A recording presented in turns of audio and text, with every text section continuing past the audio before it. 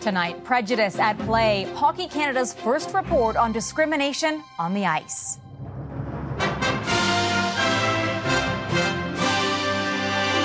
Hateful insults and intimidation. I think a lot of it is ignorance and we don't realize the impact it's having. The push to prevent toxic behavior. Hopefully, we can continue to educate our players.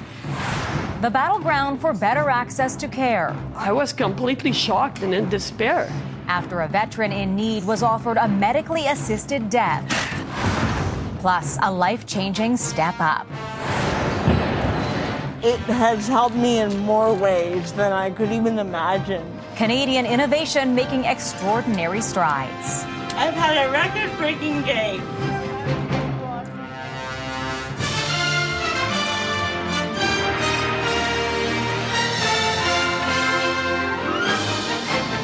CTV National News with Omar Sachedina. Reporting tonight, Heather Butts. Good evening. The worst aspects of Canada's game have always existed in rinks across the country, but have never been measured until now. Hockey Canada says more than 900 documented and alleged incidents of discrimination on the ice took place last season. This is the organization's first ever report tracking these issues. CTV's John Venevali-Rao on the problems behind those numbers. Hurtful words that can be heard at the rink is something Brock McGillis knows all about. He was one of the first pro hockey players to openly come out as gay. And he actually thinks the new report vastly underrepresents homophobia in the game. I think on average one slur per every time a team steps in a locker room would be probably conservative.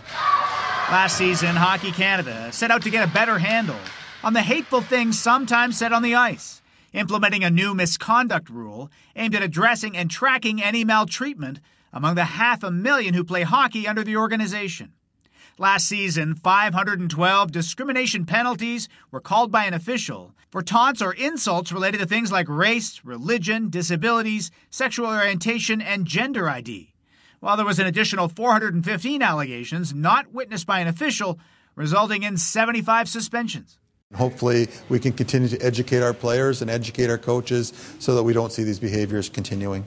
Hockey Canada says its members hope to break down the wall of silence around these unacceptable behaviors, like those experienced during a game in PEI by Nova Scotia's Mark Connors. Some of the spectators were chirping me, calling me racial slurs, calling me the N-word.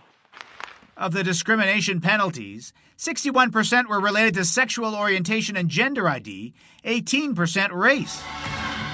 Though some point out the race number is actually quite high, given fewer people of color play hockey. We have this report that came out, but like now what? What are our next steps? What are our next steps around education? What are our next steps around policy and helping alleviate a lot of these issues? And some noting 99% of the penalties were assessed to male players. The report follows the fallout at Hockey Canada, including the handling of sex assault allegations and an action plan to address toxic behaviors. Hockey Canada plans to make these reports available every year and hopes to use the data to identify and respond to any troubling trends. Heather. Thanks, John. A group of MPs say they're reviewing their policies after a man accused of being a Holocaust denier went to one of their events in support of Palestinians. Transport Minister Omar Al-Gabra was also there. I think what we all need, particularly as MPs, do is be unequivocal about saying how unacceptable such views are. MPs from all parties attended, along with a publisher who denies perpetuating anti-Semitism, but whose presence was condemned by multiple Jewish human rights organizations. A Canadian veteran shocked MPs on a parliamentary committee with the details of a call for help and the response she received. Rather than getting the assistance she wanted, a government caseworker asked the former soldier if she wanted an assisted death. Here's CTV's Atlantic Bureau Chief, Krisa Najkate. Retired Corporal Christine Gauthier testified the department that is supposed to help her instead offered her a medically assisted death. And the person, in fact, mentioned at that point, well, you know that we can assist you with assisted dying now if you'd like. And I was just shocked because it was like, are you serious? Like, that easy, you're going to be helping me to die, but you won't help me to live? Prime Minister said he will ensure that Veterans Affairs does not offer medically assisted death to veterans again. This is absolutely unacceptable. And as soon as we heard about this, we took action. A former member of the Canadian military and a 5-time world champion Paralympian, Gauthier suffered permanent damage to her knees and spine during a training exercise in 1989. For the last 5 years, she has been fighting for a wheelchair ramp for her home and says the current system is broken. It took 18 years to receive a second set of wheels for my wheelchair. Does anybody have just one pair of shoes? Gauthier has since provided a copy of the letter to the Prime Minister for review.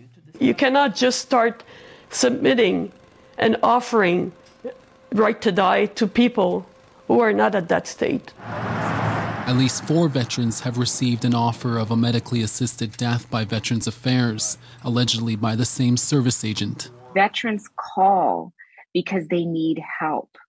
This is where they're told to go get the supports they need after their service to this country.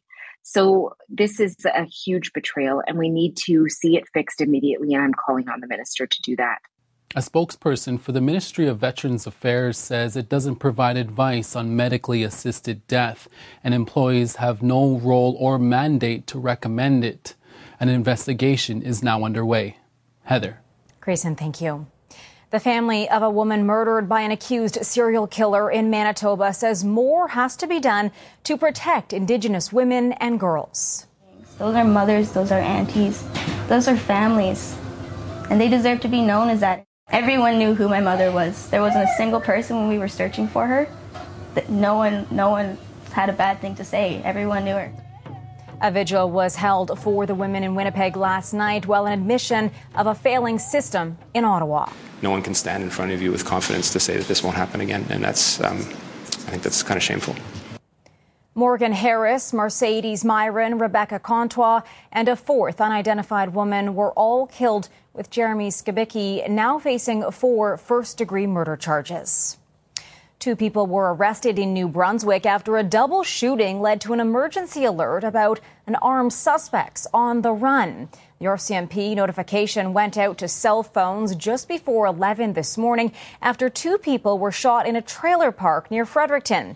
Almost 2 hours later, police nabbed their suspects and ended the alert. The 2 shooting victims were taken to hospital where they're expected to recover. Police in New Brunswick have also issued an apology after wrongfully notifying a family their son had died. Donna Price was informed last week her son was found dead inside a Moncton public washroom, only to discover 13 hours later he was still alive. Officers had misidentified the body. I remember screaming and jumping, but it felt like I was in a time warp or a movie or a bad joke, or I can't even explain. 10 days after the mix-up, Kodiak RCMP expressed their profound regret and sincere apologies for the incorrect next of kin notification. The man found was later identified as Luke Landry. A memorial service was held on Wednesday. A U.S. legal case that frayed relations between Ottawa and Beijing and cost 2 Canadians their freedom for years ended quietly today. American prosecutors dismissed the charges against Meng Wanzhou. CTV senior political correspondent Glenn McGregor reports. What's your reaction to be granted bail today? The request from the U.S. to extradite Meng Wanzhou sent Canada's relationship with China into a deep freeze. Today, a New York state judge formally brought the 4 years of legal proceedings against her to an end on request of the U.S. Department of Justice that wrote, "The government respectfully moves to dismiss the indictment in this case as to defendant Wang Zhaomeng." In 2018, with a trade dispute between the U.S. and China brewing, the Huawei telecom executive was indicted on allegations of breaching economic sanctions against Iran. At U.S. request, Canada arrested her as she transited through Vancouver. China detained Canadian nationals Michael Spavor and Michael Kovrig in apparent retaliation. Last year, though, Meng and the U.S. reached a deferred prosecution agreement, a deal in which she acknowledged making false statements about Huawei's financial affairs, but no trial, no jail, and no extradition. She left the home where she spent her house arrest in Vancouver and returned to China. And the two Michaels were freed after spending more than 1,000 days in Chinese jails, paying the price for a prosecution that the U.S. has now abandoned. How the two Michaels have gone through this ordeal and how their lives have been damaged and changed forever, whereas we see Ms. Meng move on, and she's been promoted, essentially, since her return to China. But Canada's diplomatic ties to the world's most populous nation remain tense, as evidenced by the frosty confrontation last month between the Prime Minister and Chinese President Xi Jinping. Before Meng's arrest, Canada and China were considering starting free trade talks. That idea is now long gone as Canada pursues a new foreign policy in Asia and seeks out more reliable trade partners. Heather. CTV's Glenn McGregor in Ottawa. There's some positive news on the job front today that exceeded expectations. The country added 10,000 jobs in November. That's double what economists forecasted. The unemployment rate fell to 5.1%, helping to push that rate lower. A record number of women aged 25 to 54 are now in the workforce. The unemployment rate for Canada's most recent refugees, however, is almost double the national average at 9%. And those coming from war-torn Afghanistan face an additional challenge, forced to pay back mounting debts created by Ottawa's lengthy immigration delays. CTV's Judy Trin reports. Before they could board a plane to safety, Afghan refugees had to sign a loan agreement with the federal government, agreeing to pay back the cost of getting them to Canada. Abdul Hadi Iqbalzada signed, not knowing how much he was on the hook for. And we have to sign that document because of our ticket to come into Canada. Interest-free loans to pay back flight costs is standard policy for all refugee claimants, but most Afghans will have an additional burden. They will be billed for temporary housing overseas. Seems like the Canadian government is taking advantage of the vulnerability of people to say, okay, well, we haven't managed to get you out of Pakistan for months and months, but we're going to make you pay for the time that you're waiting there. For example, in Pakistan, Afghans waiting for exit permits are provided meals and hotel rooms at a cost of $150 a day per family. We can always resubmit maybe in a number of weeks. This refugee advocate is calling for additional staff to speed up processing and the removal of flight and hotel costs. They served, they protected our men and women in uniform at great risk to themselves and their families.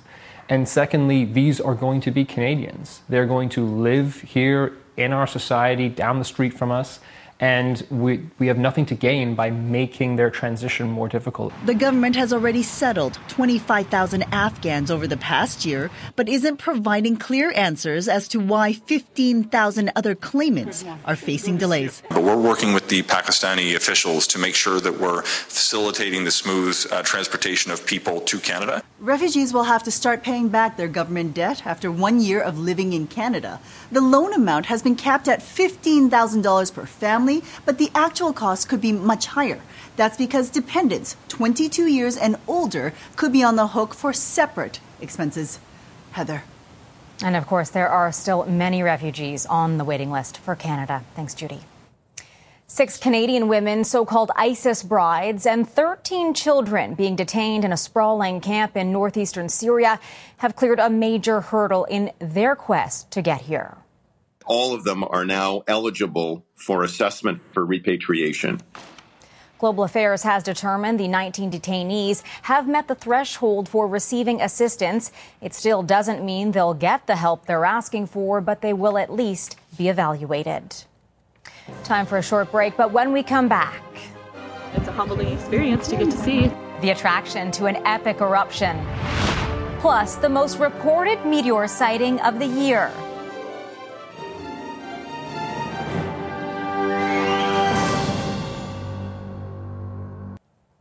A memorial totem pole taken nearly a century ago from the Nisga'a Nation in British Columbia will finally return home. The First Nation says the hand-carved pole was stolen in 1929 and later sold to the National Museum of Scotland. The museum agreed to transfer it back to its rightful place after leaders traveled to Edinburgh last August. And I don't think they've all settled in yet for us, but certainly our hearts have been moved with Scotland's commitment to return our family's cultural treasure. Plans are now underway to safely remove the pole and ship it back to BC. On Hawaii's Big Island, authorities have reduced the speed limit on a major highway as lava from the world's largest active volcano creeps closer. It's now less than 5 kilometers away. But tonight, despite the warnings, a steady stream of spectators can't seem to keep away. Here's Los Angeles Bureau Chief Tom Walters.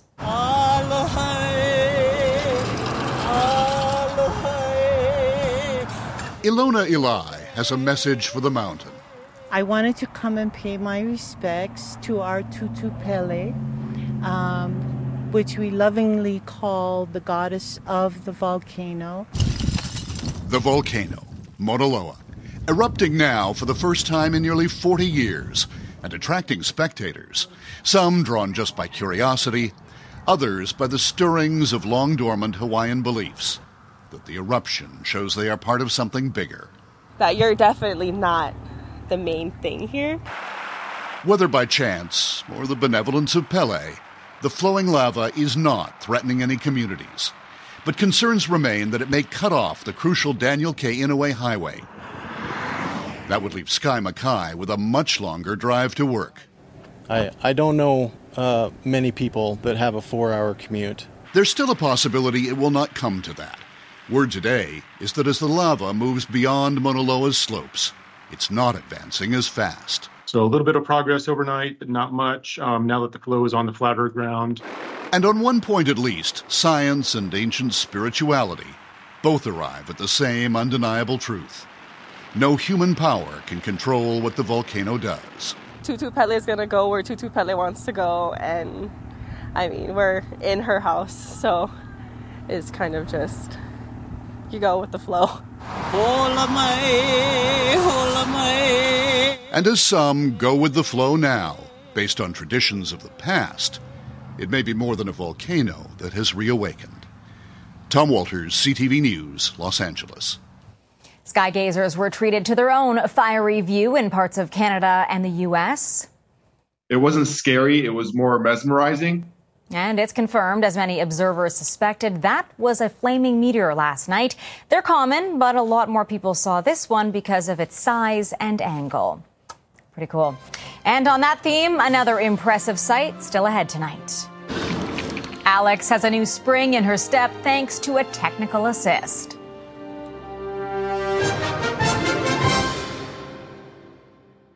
Tomorrow is the UN-designated International Day of Persons with Disabilities. So tonight, we have an example of overcoming the body's limitations through technological innovation. CTV's Alberta Bureau Chief Bill Fortier on one woman's gumption and a glimpse into what's possible. This robotic apparatus looks like something that stepped out of the future. Ready? Yep. 1, 2, 3. And for people with mobility issues, the technology might just be the future. This looks great.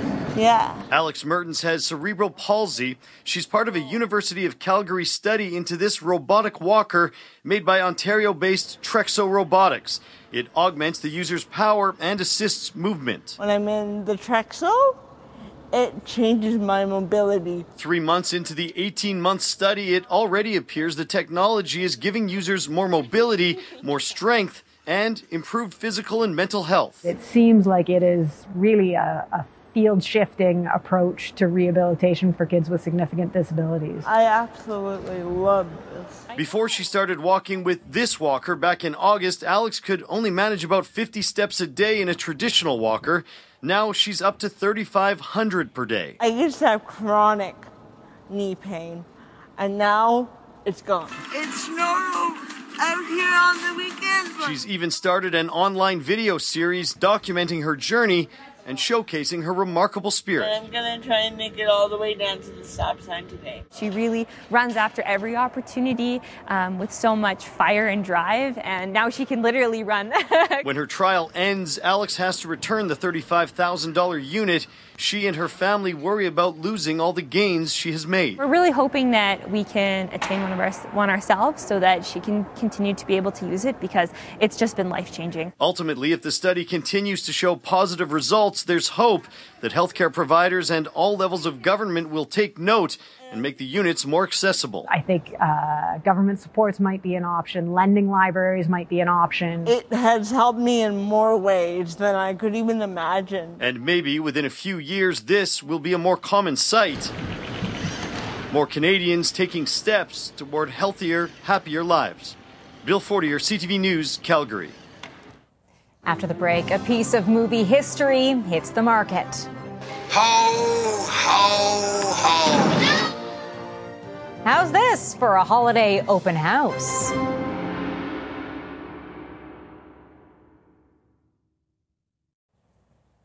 We leave you tonight with a sentimental holiday classic and your chance to own a part of it. The Cleveland, Ohio home where Ralphie Parker nearly shot his eye out in the 1983 movie A Christmas Story is up for sale.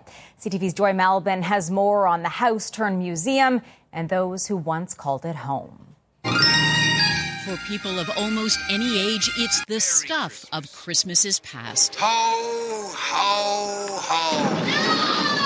A time before smartphones and the internet, when the worst thing that could happen sometimes did.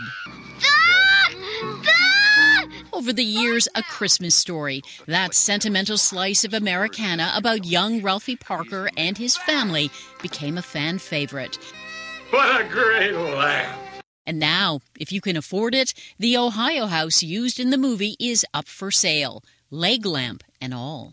Owner Brian Jones turned this piece of Hollywood history into a museum, but after 2 decades and 80,000 visitors a year, we've been watching this movie for as long as I can remember. Jones says it's time for new owners. I will miss it, yes. I'll definitely miss it. It's been like I've done basically most of my adult life has been A Christmas Story and running this business. I'm looking for somebody who has the passion and desire with the movie that I do. And if you didn't know it, Canada had a starring role in the film, from the tree farm to the Chinese restaurant, both shot in Toronto. Even the bully himself is Canadian.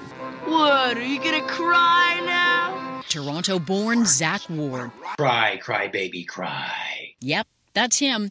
He's back in a grown-up sequel with Ralphie and the boys and using his Christmas celebrity to raise money to fight Alzheimer's, underlying a core message in the original movie.